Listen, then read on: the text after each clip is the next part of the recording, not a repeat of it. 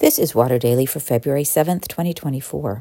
This week we look at Mark 9, 2-10, the story of one of the weirdest hikes in history. Today's reflection is Important Friends. How much more likely are you to respond to an email or phone call if it's prefaced with, "Our mutual friend so-and-so suggested I get in touch with you"?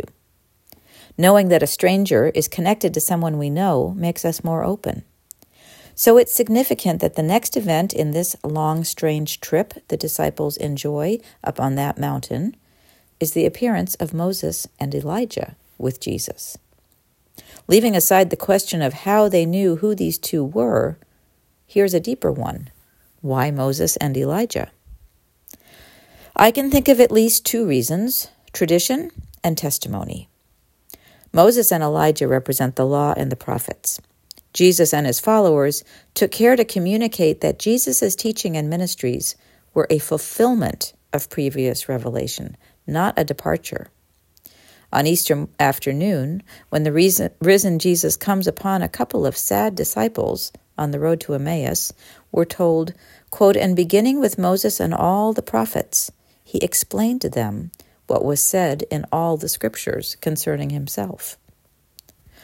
Moses was the great giver of the law, the commandments sent from God, and Elijah was one of the greatest of the prophets of Israel, said to have been carried up into heaven in a chariot of fire at the end of his life.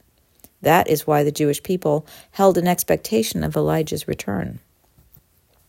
These two great heroes of the tradition had something else in common.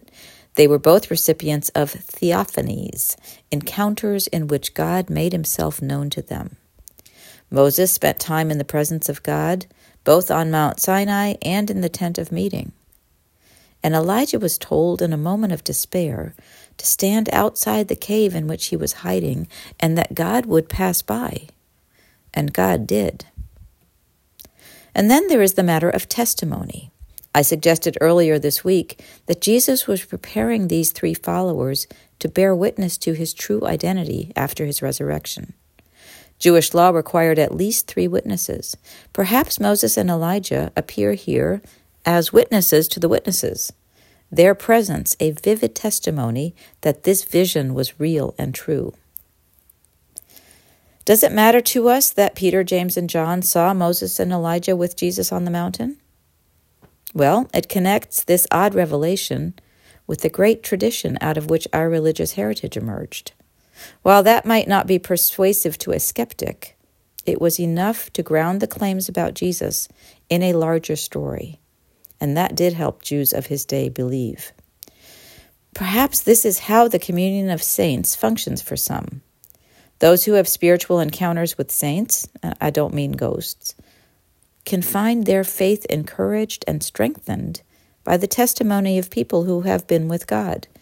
Nothing beats being in the presence of Jesus himself, of course. But we all have different filters and different ways of connecting, and sometimes we believe more readily when people we trust have gone there first. Which gets us back to telling the stories of our encounters with God. You never know when you might function as a Moses or Elijah to someone trying to get a grip on this strange and wondrous revelation of ours.